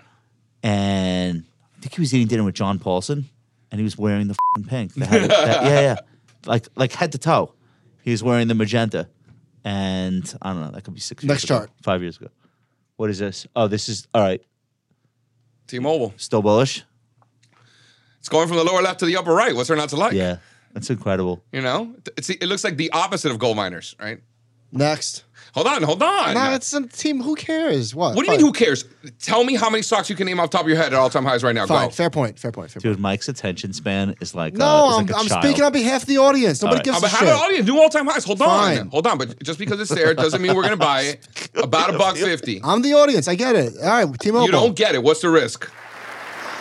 You're not even paying attention. I'm not. I can't even. 150 United States dollars. If we're not above that, leave it alone. Above that, we own it. Target of 225. That's a 50% trade right there. That's not nothing. That's all based on Fibonacci extensions. The pricing, the relative strength has nothing to do with Fibonacci. This is not going up 50%. If it is, I'll buy you something. Next.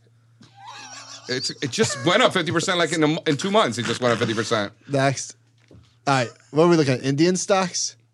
This is the Nifty 50 making new all-time highs relative to the Dow Jones Industrial Why Average. is this happening? Because they're buying stocks in India more aggressively than they're buying them in the United States. No, it's like that's it.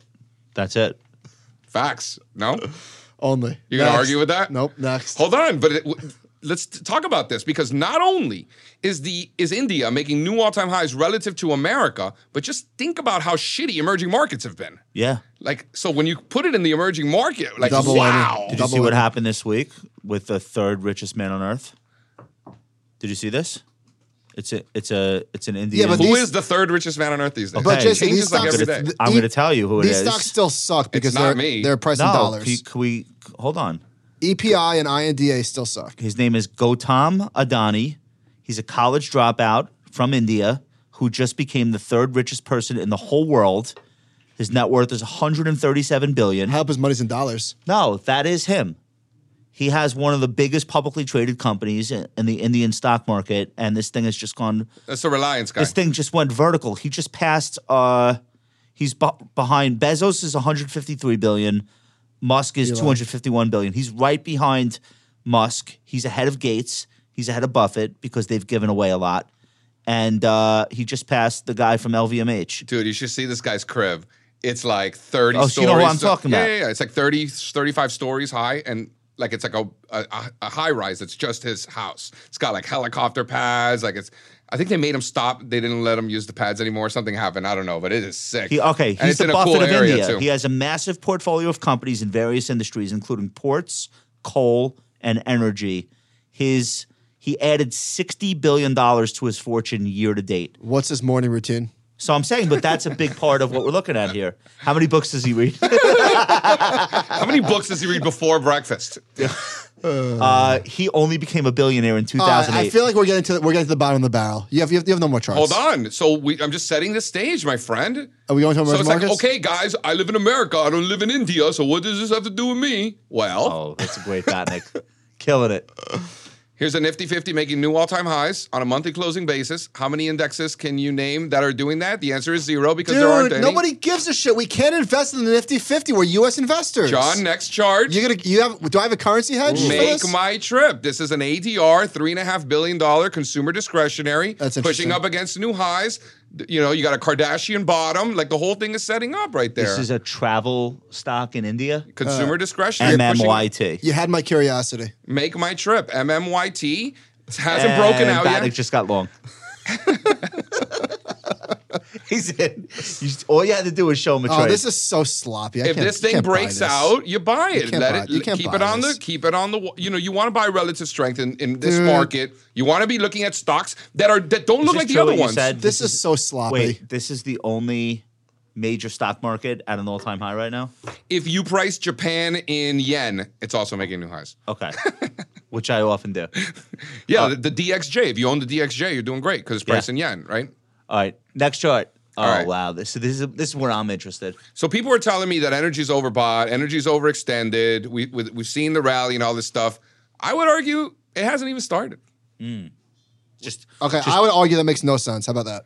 Well, he's taking it Shocking. back. He's taking it back to 07 or Yeah. 2001. Where we were in summer of 2008. Where were you in the summer of 2008? Not in a good place, my friend. You think if this breaks out, this could have a whole, like, if it's just starting, this could have a whole bull run.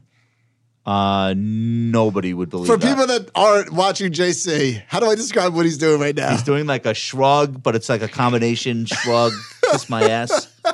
Yeah. I kind of like it. As Americans, as investors, as humans, forget as investors, just as humans, to go to work every day, to wake up every day, thinking that oil at 250 is out of the question. And not on the table. Agree. I think it's a problem. I think energy is 4% of the S&P 500. It's 0% of the Nasdaq 100. Yeah. Investors are not in energy. Yeah. I would actually take it a step further. Put oil aside. Natural gas would be a bigger driver if you look at the stocks that make up the energy indexes. Actually, a bull market of natural gas would be even more impactful, and nobody's invested in that. You know who's invested in that? Buffett.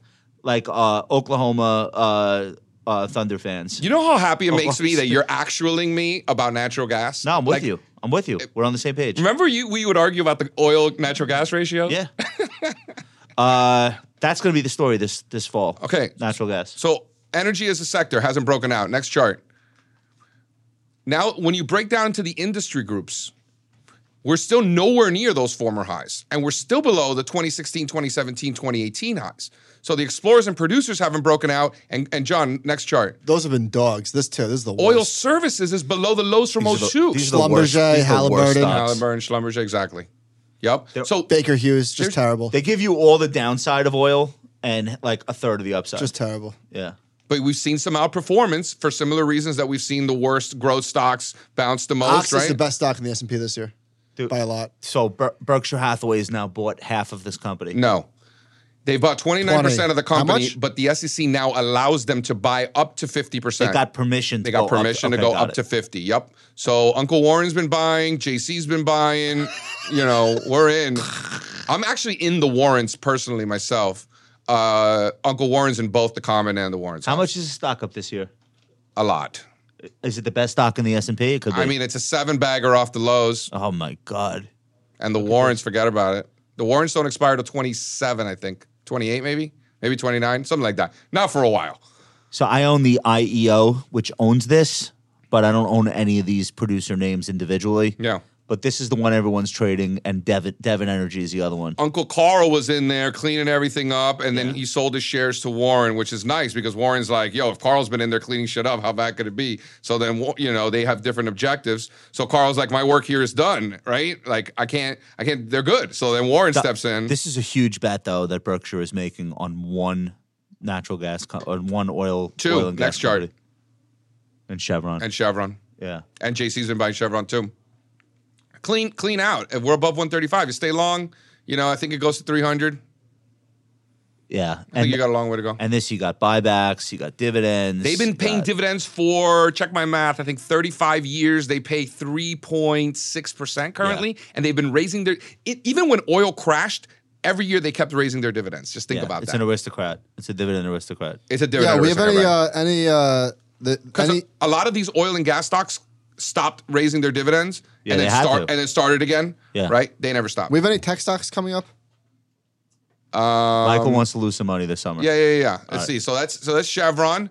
So here you go. You can argue this is tech. This is hot. So, come For on. solar. Look, I mean, Yeah, but this you can't own this name. Look how volatile that is. Ton of insider buying. I would say that you can own the name, and if you did, your money doubled in the last 2 months. So I think you can It's own so it. volatile. Yeah, all right. Would you wait for the next retest of this $70? Support now. I think you got it. Or would you just buy it? I think you got it. I mean, listen, you had a great entry against 70, all that former resistance. People that tell you technical analysis is voodoo. Here's example number You're 700. probably right, JC. I can't buy this. It's too volatile. Yeah, that's okay. Don't buy it. You know, you don't have to buy it. But I think just bigger picture, look at solar. You got a ton of insider buying coming here. If you're going to buy semis, I think you're better off in solar because they're basically semiconductors. So I would be looking to buy pullbacks in this. The relative strength is out of control. New 10-year high. How many stocks do you know making 10-year highs? And the headline risk is all in your favor. Like the worst headlines you're going to read this fall are going to be about electricity rationing in France and Germany, industrial production halted because they literally can't fire the plants, or they're going to prioritize heating homes rather than making bullshit. And all of that directionally, like all that headline volatility is in your favor in the solar stocks. Like it's going to be like every day another great headline for those names. And there's a bunch of names. I just used this one example, but look at TAN. Enphase Energy. TAN. Yeah, Enphase is obviously the best stock in the world, I think, you know, depending on how you but yeah, solar's making new highs on a relative basis. Like, you know, in a market environment that stocks are under pressure, you want to look and see which stocks are not under pressure. That's why I showed you freaking India. That's why I showed you T-Mobile. That's why I showed you for solar. They don't look like the other ones. And solar is not an oil proxy. It's specific to electricity and the need to build more electricity infrastructure. I'm not Mr. Fundamental, but is oil going up and natural gas going up a bad thing for solar? No. Right. No, but it's like a separate way of putting on the same trade. Yeah. Yeah, I agree.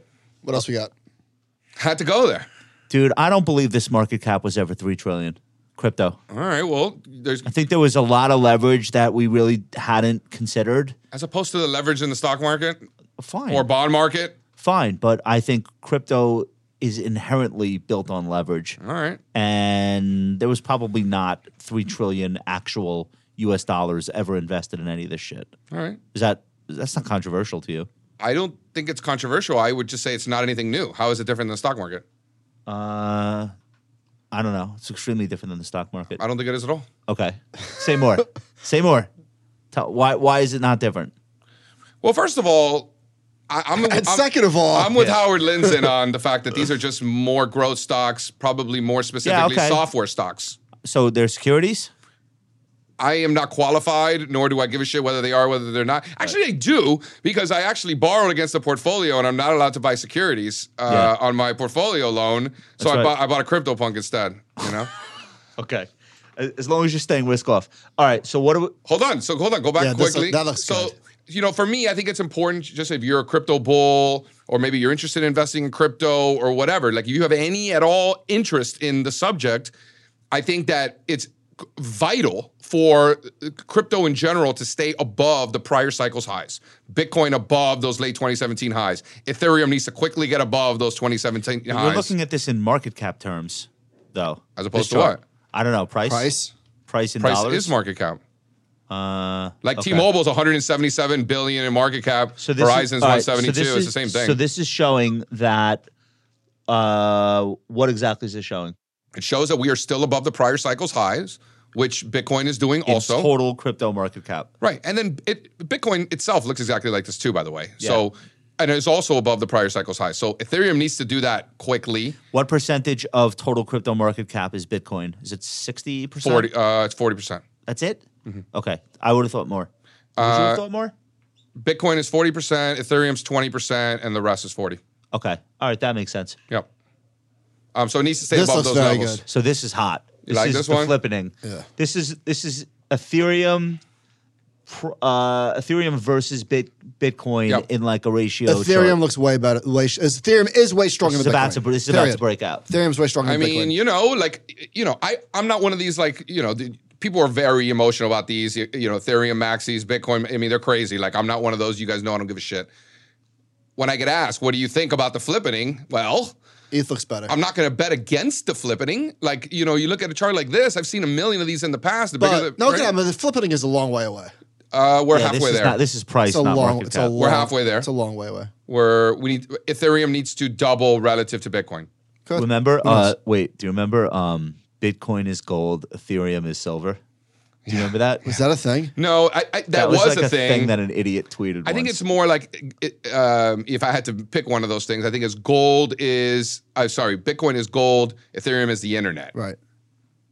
I think makes more sense than Wait. Ethereum is gold, digital gold. No, no. Bitcoin is No, digital that gold. makes more- Ethereum's the internet because Ethereum is you're the- building yes. on it. Yes. You can't build on Bitcoin. Okay. Bitcoin All right. is literally just a means of exchange. Okay. What else we got? So I think the path of least resistance is higher. I don't have this trade on. I own Ethereum and I own Wait, things hold on. priced in Ethereum. Ethereum relative to Bitcoin, the path of least resistance is higher. I think Yes. so. I wouldn't bet against that. Okay. Yeah, I wouldn't bet against that. I mean, I'm literally not betting against that. At least not right now. I see no reason to. I'm a big ETH guy. Are you? Only because I don't know anything about technology. Only because I like the idea that something that has productive value is worth something that's just like a store of value. But doesn't that in and of itself add value to the community to have that store of value? Not if it's as volatile as it is. No, there's no value at all. If something can go from being worth 70,000 to 19,000 in 6 months, it's not a store of value. So it's failing. Bitcoin is failing as No, what but you're it's thinking supposed about to a do. long-term store of value. I'm specifically talking about a store of value. It could be for 5 seconds. I can transfer. That's what USDC Hold is on. for. No, I think store of value there is is that. hold on. That exists. Store of Okay, value fine. is a dumb term in general. Yeah. But what if people say, no, I'm storing my money in Bitcoin? I don't think it's a dumb. That's Listen, fucking dumb. I think my house, I own my house. I think I'm not looking for monster appreciation. It's just a store of Let me ask you value. a question. Would you? There's a house you love in Miami, right? Where do you like it? Star Island. What's the dream? What's the dream in Miami? Coco Plum. Okay. There's the house that you love, the buy of a century, but you need a 6-month bridge. You have to get out of your current house right now to sell it, and then you need 6 months just to hold that money somewhere. Yeah. Crypto is Erroneous. Crypto is Yeah. not going to be the Erroneous. place What to does that have to do do You're with right. anything? Terrible story. Well, that Yeah, is terrible store of story. value is a place that you could store value. How is that erroneous? Let me tell you. 6 months? Yeah. Do words have no meaning? No, those words You have no put 'em in meaning. treasury. Store of value not have to actually mean store of value? No, you put them in 3-month bonds, whatever. That's not what we're talking about. Well, and it's obvious that you think the way you think. A Jewish white male from Long Island is how you're thinking right now. That's right. So hold on. By the way, it's not a store of value is dumb. Hold Bitcoin on, is hold not a store on. of value. No sense. Store of value? Stop. Pretend for 2 seconds. 70%. Pretend for What 2 value does it seconds. store? Pretend for 2 seconds you are not a white Jewish male from Long Island, and you are perhaps an African from the Bronx making money in America and needs to send that money to your family in Nigeria. USDC. And you're doing that on a weekly basis. Stable coin. Don't need Bitcoin. Okay, fine. Stable coin. All right. Upload. Listen, I'm with your example. Just telling you what's All right, happening. I'm not telling you whether it's right or wrong. I'm a rich businessman. Give me a good story. I'm a rich businessman from Venezuela. Okay? Irresistible to women. I have money in banks in Miami. So far, this is like a true story. Yeah, that you know. sounds- Okay. yeah. Okay. Why the would I store money in Bitcoin, even if I couldn't have access to those banks? If somebody said you can no longer move money out of Venezuela into the United States into a bank in Miami, but I still have access to a crypto account, USDC. Great. Now I'm priced in dollars. Yeah. I have the stability. I don't have to wake up every day and be like, oh, I hope Pomp is bullish on Bitcoin this week, or else all the value I've accumulated throughout my life could be up in smoke. I don't have any of those concerns. So basically, the only store of value still is the dollar or the yen, and a digital version is pretty damn cool, especially if I'm locked out of a traditional banking system. Yeah. That's a store of value. Store of value Great. is just, it's a dumb So- term. Bitcoin is not a store of value. Okay, but you're talking about your perspective, and I get that. And No, I'm talking about math. Hold on, I agree with everything you're saying. I by think the I way, agree with We're- everyone. It's oh, not a wait, store of we're value. agreeing. It's not a store of Well, value. Makes this no has sense. nothing to do with you or me. What is actually happening is that Bitcoin is being used Do the stable more coins, than ever. Do the stable coins get put into that calculation of crypto market cap, or are they considered something No. different? They're not in there. No. Okay. All right. Interesting. Okay. All right. We're back on track. Chart back on. No, that's it. You we know, did it? Okay. yeah, no. So I wanted to talk about the flippening. I got a few charts. I got a few charts of my own. All right, let's see the charts. I just have a few. All right, let's see. I just want to talk about some gap fills that we've been saying. And we're going to get wrapped. Wait, are because- you putting this Apple chart up? Yeah. All right. Go. I just want to talk about some gap fills. We had really good earnings for a lot of these tech stocks. Amazon had a massive gap up after earnings that got filled. We'll just go through this quickly and then we'll talk about them. Next chart. Apple, same thing. Triple top. Filled the gap. And I think it closed green today. Chart next. Wait, can we stay there? Hold on, we're almost done. All right. Walmart, same deal. And then lastly, Disney. So That's a gross gap fill in Disney. gaps got filled, and now we're off to the races. Can we go back to Apple, John? We're good? I mean, I think that all of those charts you presented present nice risk rewards. Like if you want to be long against those lows, if you want to put on a risk reversal, What do you think like of this? sell naked puts. What do you think of Apple? Struggled at 179, then struggled at 175, just now struggled at or 172. Like it seems to be it seems to have lower highs on each of these big, and these are big rallies. But it's making new relative highs all time. That's true relative to the S&P. That's true. Still? Is that enough? Is what enough? Is it enough to be overweight a stock because it's making highs relative to the S&P? Is that good enough? No, it's not good enough. I think that Apple is if we are now entering year 3 of a bull market after that consolidation, if that's in fact the case, I would argue Apple's probably going to underperform in that environment. Technology is probably going to underperform in that environment. Interest rates are going up. I think the outperformance is going to come out of industrials, energy, some of the materials, ex gold miners and all that stuff. Some of the chemicals. I would be looking there. Not Like so much be, Apple. Like this could be dead money in a rally. People forget that. Yeah. It's huge, so it would be unlikely for it to go down, but it could also do nothing. Or It's like always a third underperform, option. go up slower, underperform. I think that would be perfectly normal. I think that could definitely happen. Yeah. You have any more charts? Nah, we're done. It's enough.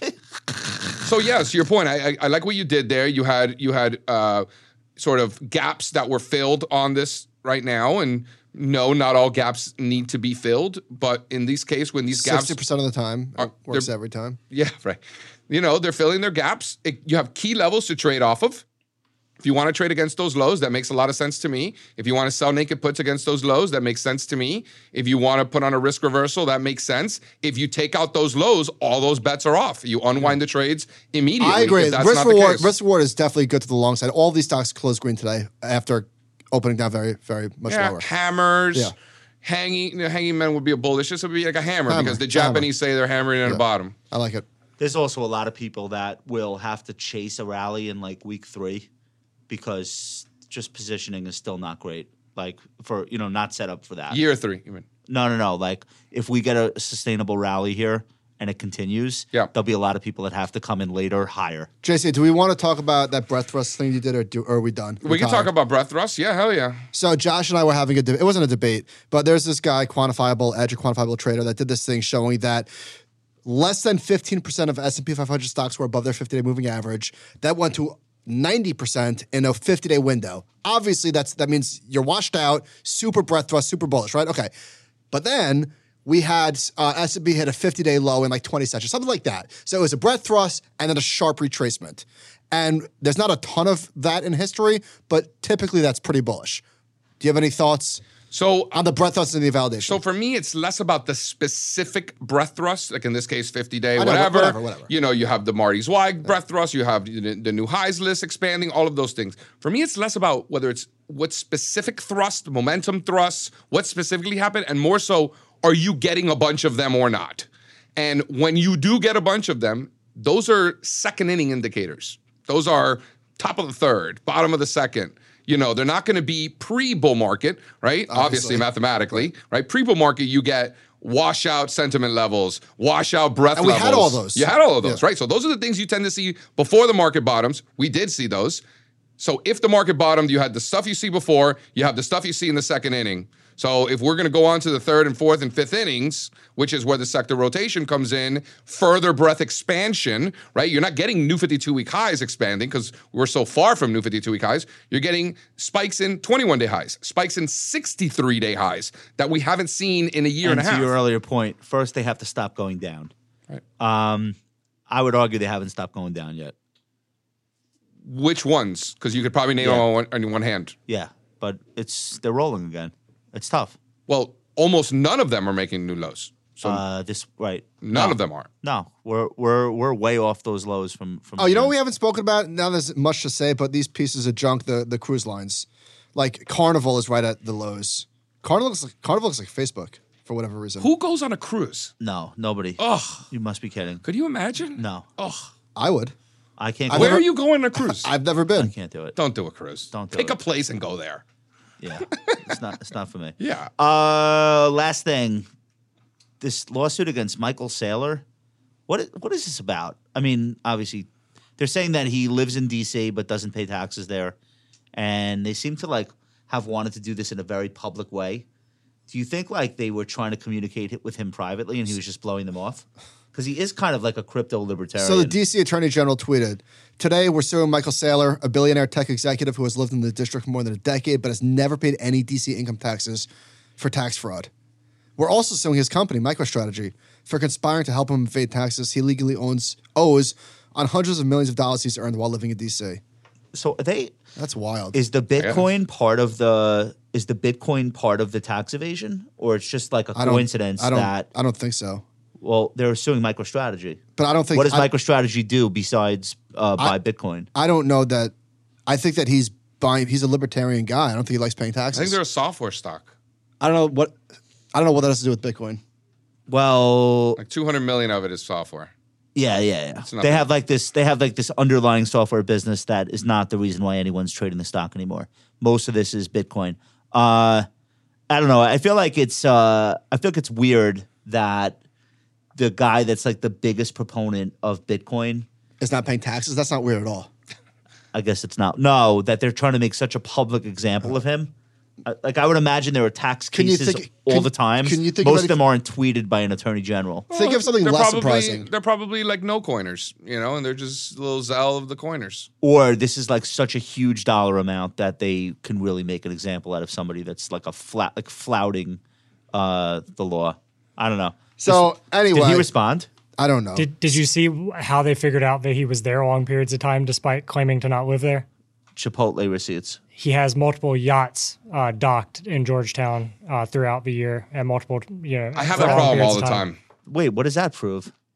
They're saying they're using that as part of their argument that they know he's there more than he's saying he is. So he's saying he's there less than 6 months, therefore does not owe DC. What jurisdiction is he paying taxes to? Maybe Florida? Would you or call- What if Virginia? he takes the yacht out and sleeps in the yacht on the ocean? He's not in D.C. Would you call Apple a store value? Dude, they don't screw around with that stuff. Pretending you live in one state. Yeah. They really don't screw around with that stuff. Like all these people that are like, oh, I'm going to get a second residence in Florida. What do I want to pay the taxes for? It's like, dude, you better like move your utility bills there and like really set that up. You can't just own an apartment, not live there, and say that you live in Florida. They Right. don't. They do not screw around with that sort of thing.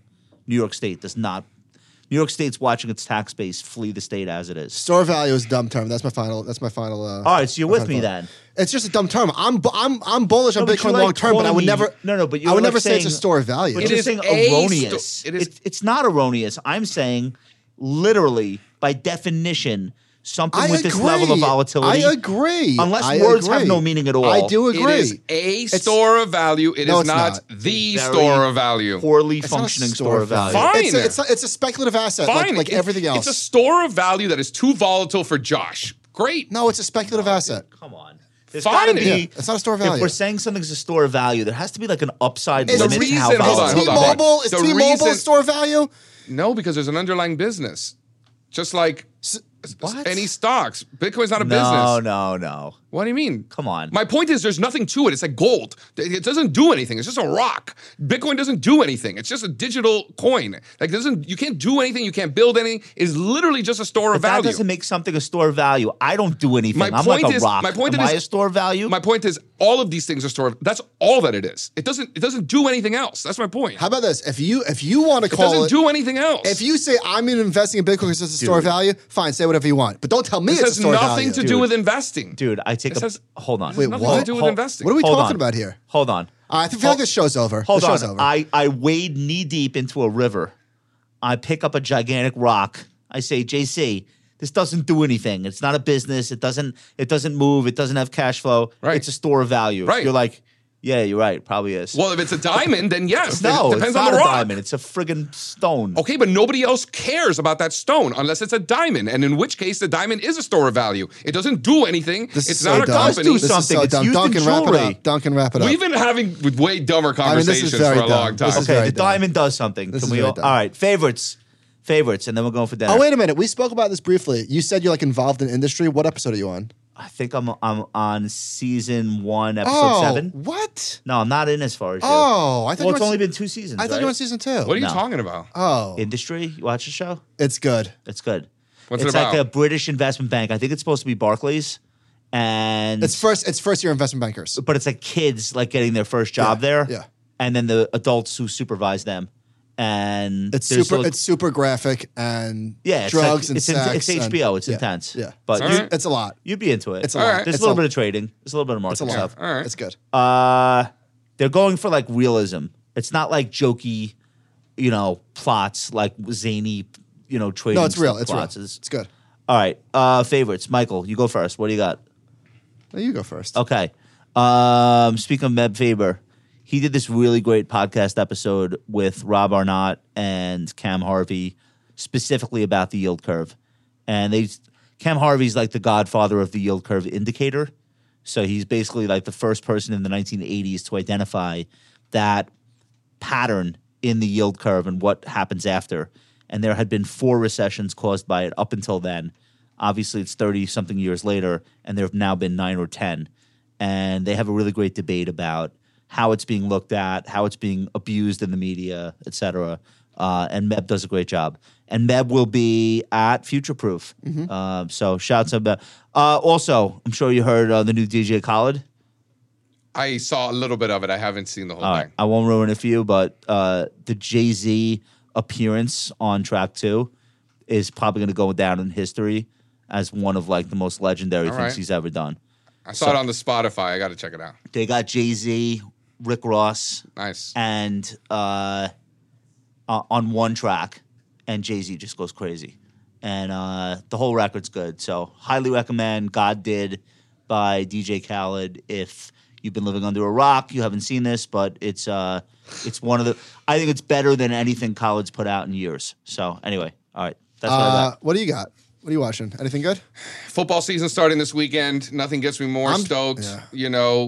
Historically speaking, Wait, do You- you mean college football?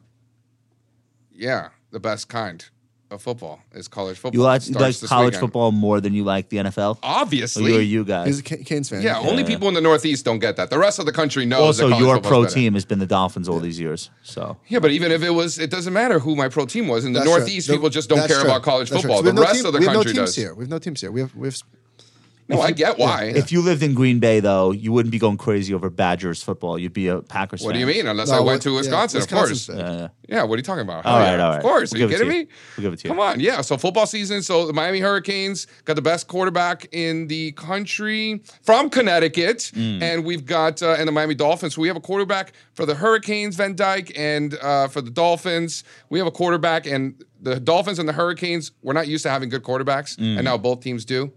Right. So I'm pretty stoked about that. What's I got what's Dolphins' record going to be this year? 5 and 12. 12 and 5. 5 12 and and 12. 5. 5 and 12. 5 and 12. Is that based on Actually, their, no, no, they're gonna be better. 12 and I don't know what their schedule looks like. By the way, Tua 7 and 10. is 3-0 against Belichick, FYI, and he's the most accurate passer in the NFL. Stop. Cut his and, mic. This and is- we have stop. and we've got the Stop. weapons. Stop. As long as the offensive Most You know where- accurate you know where dude. Tua is really He's got a unpopular? noodle. He has a noodle on. What are you talking about? Nobody drafts this guy. We do not have- He's very good at throwing 7-yard crossing. Yeah. People still play fantasy? Is that Oh still a yeah, thing? nobody will draft this guy on a fantasy team. Who, Tua? Yeah, Okay, don't. no, I'm just saying. Doesn't matter. It He's doesn't going really to mean throw that like much, but- 5-yard slants to wide receivers that are Tyreek. going to run for 80, and he's going to get all 80 yards. So for, there's so. 2 good documentaries on Bet against that on if you want. Netflix. Wait, is one of them on HBO? One is on Tim Donaghy. I haven't finished it on the ref that was Yeah, like sure. f***ing shit up in the NBA, just yeah. totally throwing games. And the other one, they did one on N1. Remember that?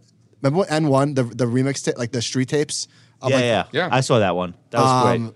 I don't know whatever happened. I remember N1 just like disappeared or it just like died. I don't know what if it just ran its course, I but think they started making clothes and they did. shoes. No, I wore the sneakers. They sucked. but They- it got right. It got like shitty. no, because after like 4 seasons, it's like all right, we get it. Same stuff over. No, but it's the other good. thing that happened with that always happens with everything, when it was like something that was cool and you had to kind of like be in the community that it was coming out of, and that gave it cachet.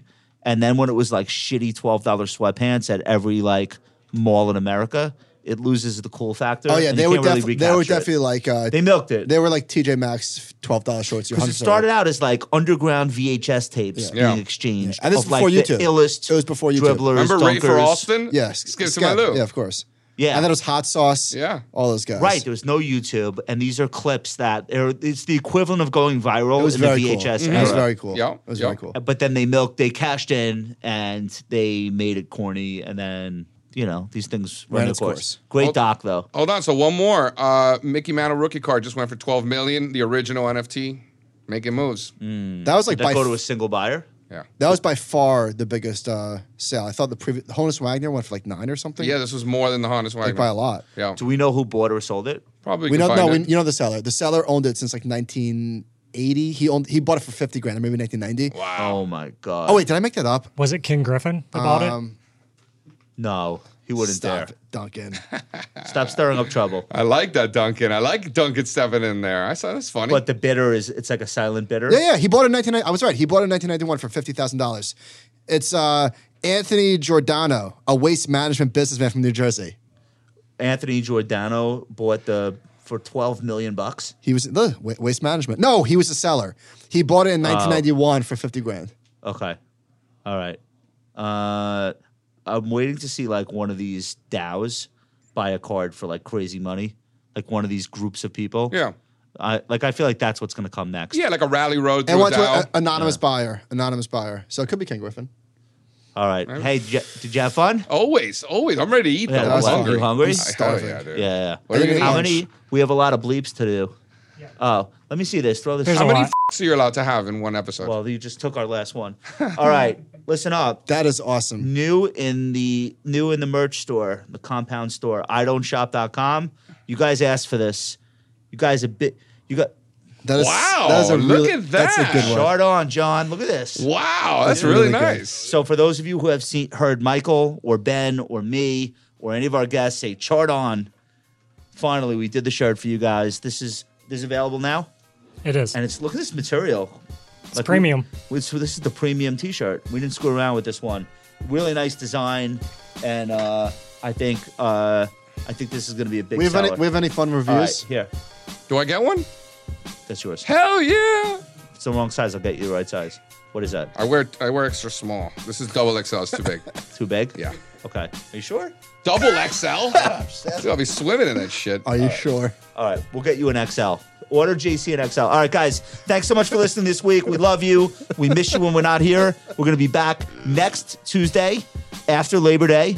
So everyone have a great weekend. Enjoy the holiday. Enjoy the end of summer. Thanks to JC. Check out allstarcharts.com. And remember, idonshop.com for the latest in financial blogger fashion and apparel. What is that? Me yelling at JC. Oh, it's beautiful. It's a beautiful thing. All right, good night, guys. Thank you.